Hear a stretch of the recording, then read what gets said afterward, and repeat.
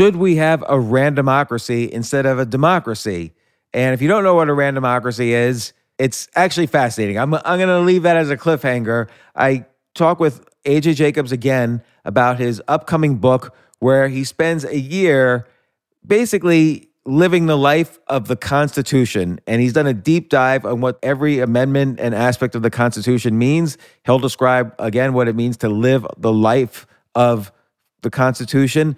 But one thing he brought up, which was fascinating, and we discussed for quite a bit, is the notion of a randomocracy. And I'll let AJ describe what that is. At first, I thought this was ridiculous, but then it sounded intriguing to me, and I would love to know your opinion. You can tweet out at me at jaltucher. Please share this episode, and I'd love to hear as many opinions as possible on whether or not we should have a randomocracy. So enjoy the episode. This isn't your average business podcast, and he's not your average host. This is the James Altucher Show.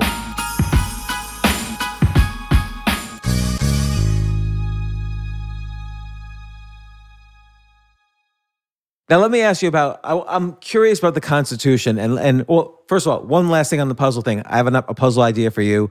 I love doing these on YouTube, which is you play a sound like for 1 second and someone, it's like there used to be a TV show, Name That Tune. So like take Beatles songs and, see, okay, for 5 seconds, how well someone does. 3 seconds of a song, can they name it? 1 second of a song. We did this on this podcast actually. And you did? And it was fun. Who did you play it with? Who did it? Just Jay, Robin, and me did it. Ah, yeah. Well, yeah, we actually have similar. We have one which named that supervillain evil laugh. So we play a laugh, and you have to figure out what evil. We had one where it was named that yeah. So there are all these songs with recognizable yeahs, like the Beatles. Yeah, yeah, yeah. So that's funny. Played name. So yeah, I love. That's one thing that I love, the creativity of doing puzzles in audio form. And that is one thing that I meant to say this up front. I think of you every day because every day in my morning routine, after I do my puzzles, I spend 15 minutes brainstorming ideas, 98% of which suck and will never see the light of day. But I got that from you, and it's key, right? Because you have to exercise that idea muscle. If this was the first day you sat down doing it, it would be really hard to even come up with ideas. Now you can come up with ideas, and it's okay that some are bad, some are good, because you know you're abundant with ideas. Yeah, it has definitely made my life better. Do you still use the waiter pad? I do, yeah. Or I'll use whatever pad or piece of paper. I don't have as many waiter pads right now, but like if I'm at a hotel, I'll use the pad next to the phone. Like, I'll take whatever is around. I do actually find writing it by hand makes the ideas flow more. Yeah. I don't know what it's that is. It's the only time I ever handwrite is when I'm writing ideas down.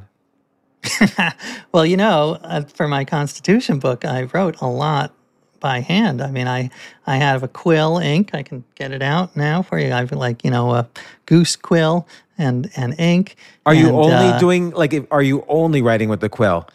Like, how when you were living by the Bible, you only were doing things. Like, if you did something that wasn't by the Bible, it wasn't good. Like, you had to stick to the Bible 24 hours a day. So you're only writing with a quill. Well, I am trying to abide by the Constitution 24 hours a day, but there is nothing in the Constitution that says, you have to write with a quill. So there's sort of two parts to the project. One is actually expressing my rights in a originalist way. And then the second part is sort of living as if I were in 1789. So I do a lot of writing with quill. Sometimes I'll cheat and write with quill, take a picture, and then text it to someone. So I sort of combine the two. But let me ask you a question. What do you think is the hardest? What do you think is one thing people don't truly understand about the Constitution? Well, I will say this. I will get yelled at very, very loudly and angrily by my publisher if I talk too much about it. But let me just give you one, and then that'll be a teaser on the amuse-bouche for when I come back. Well, one thing is, I think you have on one side, you have people saying the Constitution is is perfect, it's flawless, it was, written by these gods. And then on the other side, you have people who say that it is just, it is a terrible document, that it was designed to keep oppression and other horrible things happening. And I think both are true. I think it can be both at the same time. That there is a strain in the Constitution that is wonderful and democratic and about the common good. There is also a strain in the Constitution that is about making sure the elite stay the elite. So it is almost like Schrodinger's cat. There, it is two things at once. So the key is to focus on the good part and try to fulfill the democratic part of the Constitution, as opposed to the other part. But do you think, though, the elitist part has been trending over the centuries towards non-elitist? So, for instance, the idea that initially a senator was elected by their legislature as opposed to the population of the state.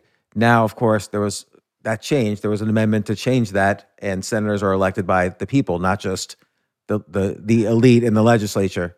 I would say that is the big story, that we the people initially meant we, the white, wealthy, educated people, and we have been, the fight over the centuries has been to try to expand that to women, to black people, to people who are 18. The voting age used to be 21. So that has been a long fight, and it continues. But there are, there are elements. It's a complicated document. I feel that when I did the Bible, people would say, "Oh, the Bible says this, the Bible says that," and I'm like, "Well, parts of the Bible say that, and parts of the Bible don't. The Bible is complicated," and I feel the same way about the Constitution. And I know you can't. I'll just ask one more thing, because we'll definitely do a deep dive on the Constitution later. But what was the pamphlet about that you wrote and handed out in order to demonstrate free speech? Well, that one I decided that Twitter. I think a lot of the founding fathers would be horrified by social media because it's so fast. They wanted ways to slow down our thinking as opposed to speed it up. So I decided, instead of tweeting something or Xing, whatever it is now, I would write it with my quill pen on parchment paper and hand it out in Times Square. So I did. And I did tweets on, so they were mini pamphlets is what I called them. Uh-huh. So I did one about, I said, like, among all types of voting methods, ranked choice voting is my number one favorite. There's something like that. All right. And I did a couple of others. And it was, I will say, it was interesting to lock eyes with people as you were handing them out. As you were tweeting, something that never happened. As I was tweeting, yeah. And I couldn't, say, something incredibly horrible about, you're an idiot, you're whatever, because I was looking these people in the eyes.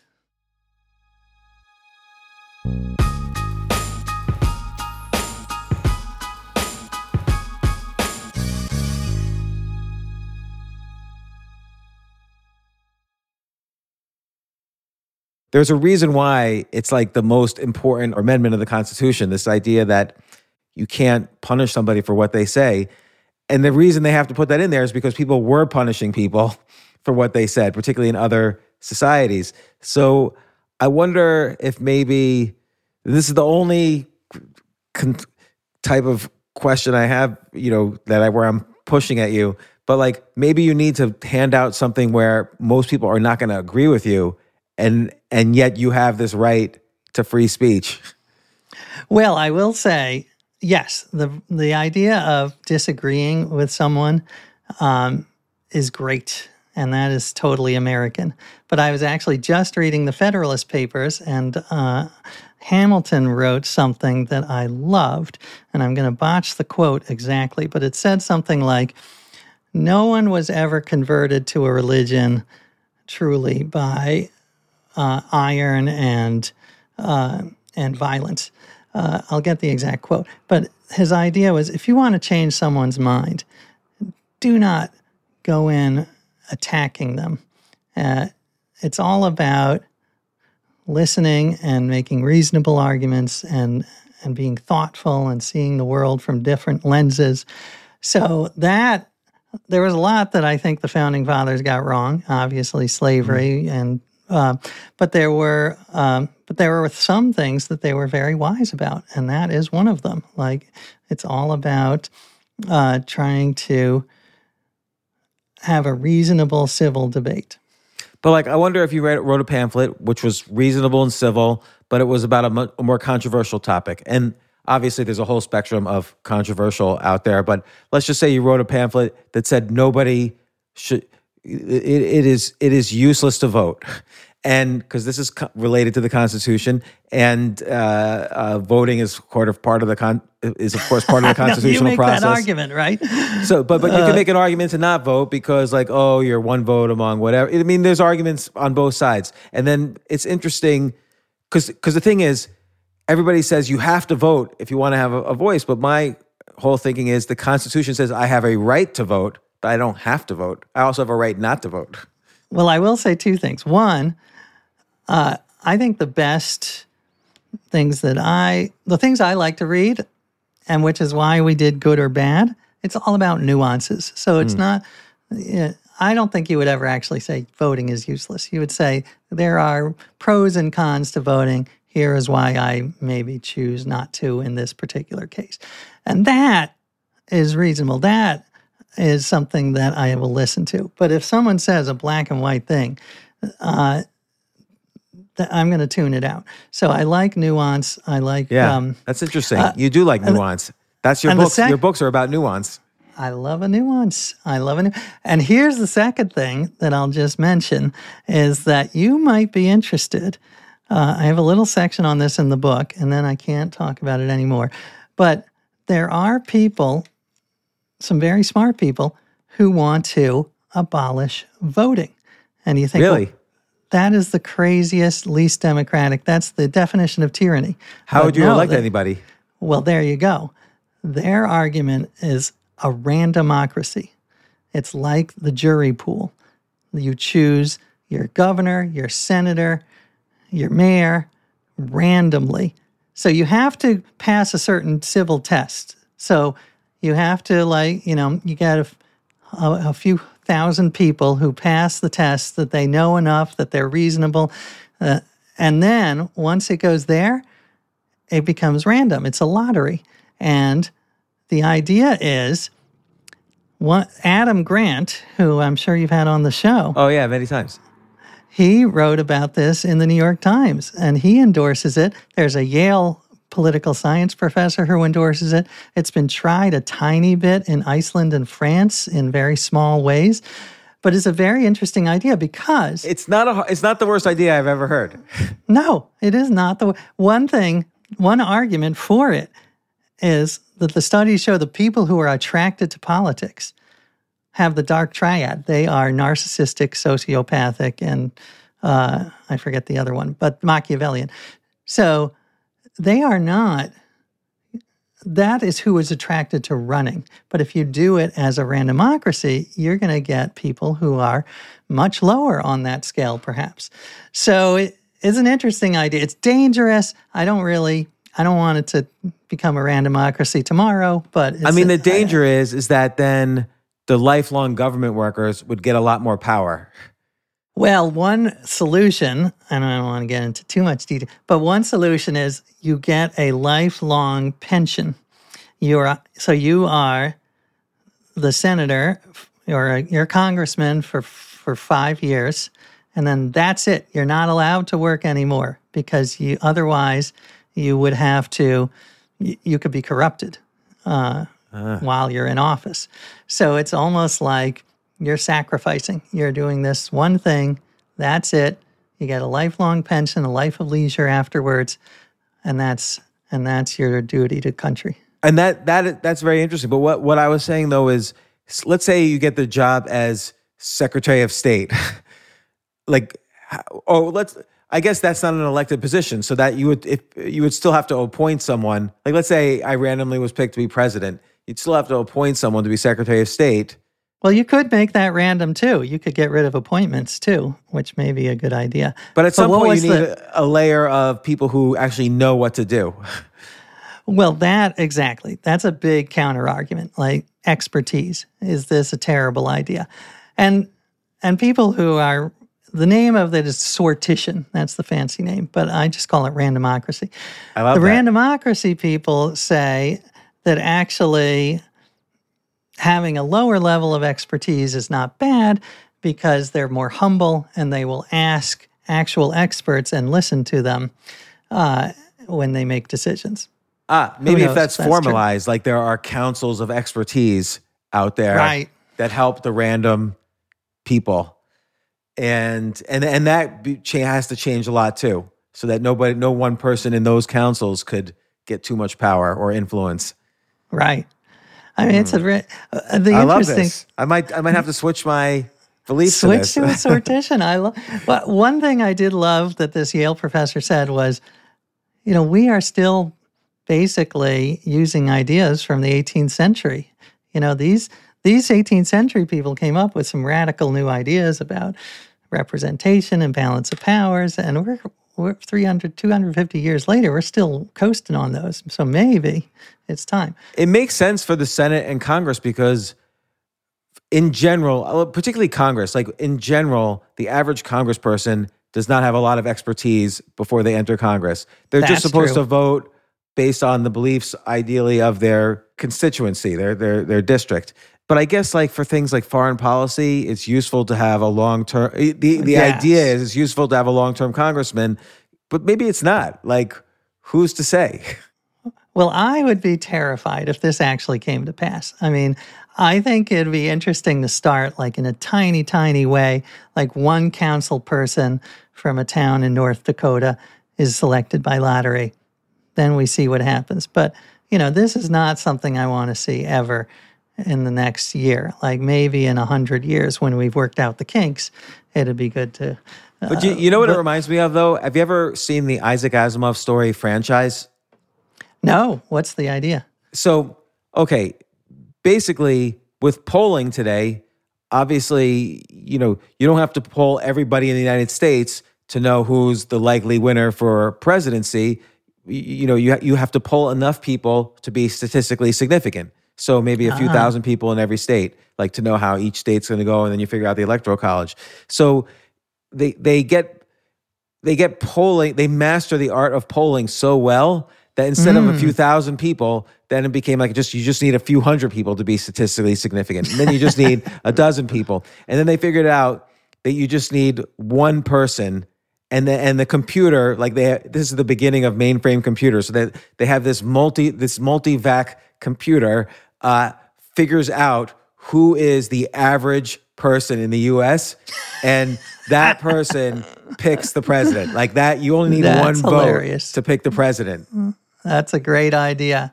It kind of reminds me of the Nielsen's, which I think have lost some power, but it was just crazy how much power these, I don't remember, a few thousand people had over what millions of people saw on television. And my friend Joel Stein, who you might have had on the show, who's hilarious, he once pitched a sitcom to one of the networks called The Nielsen's, and it would be about a Nielsen family. And his theory was everyone who's a Nielsen family would watch The Nielsen's to see what it was like, so it would get 100 rating, 100 share. Everyone. Oh my God, was a Nielsen. That is a brilliant idea. That's kind of like very life hackish. It is very life hackish. Yeah, like it's a guarantee to have the fewest possible viewers, but still get like the highest Nielsen ratings. It's true. You know what else I love about Nielsen's is that the moon landing only got a 93 share, meaning there were 7% of people in the world or in the United States who were like, let's see what else is on. Right. I'm so bored of this already. Like, I put it back to Wheel of Fortune. Yeah. I honestly think it was the Three Stooges is my memory. I could be totally fabricating that, but I have a vague memory that was the counter programming. So, Yeah, That that is just shows fascinating. you can never please everyone. That is whenever I think about, oh, this guy, said he hated the show or whatever. I'm like, you know what? The moon landing got a 93 share. You can never please everyone. That is fascinating. Well, AJ, puzzles, constitution, writing, as usual, I can't wait to the next time you're on the podcast. Please, when you finish this book, can you come on a little more regularly? Like, okay, we'll do good or bad, but I want more puzzles. I want more constitution. I love this stuff. Are you kidding? Yeah, just give me 1 month and then I'm done because it has to close soon. They want it out very soon before the election. And then I'm yours and you come on mine. Oh yeah, definitely. And in order for it to get out, like people don't realize, like like right now we're 13 months to the election, but you basically have to finish the book. Then it goes through 6 months of editorial. Then it's got to be designed and interior designed, and they have to send it out to all the bookstores. And it takes 13 months from finishing for your book to come out. It's a super slow process still. And yeah, I don't know whether that's good or bad, but I have to finish it and by early November. And did we ever do a good or bad about doing self-publishing versus traditional publishing? No, but I'd love to hear your thoughts on it. I know very little about self-publishing, but we'll do that. The good thing about an A.J. Jacobs book, though, being traditionally published, is that it's in all the airport bookstores. Your books, I do love you and that. Tucker Max and Malcolm Gladwell and John Grisham are reliably in all the airport bookstores. Well, bless you for saying so. I do love seeing him there. Thank you, James. Thank you so much, AJ. So fun Appreciate as it. always. Loved it.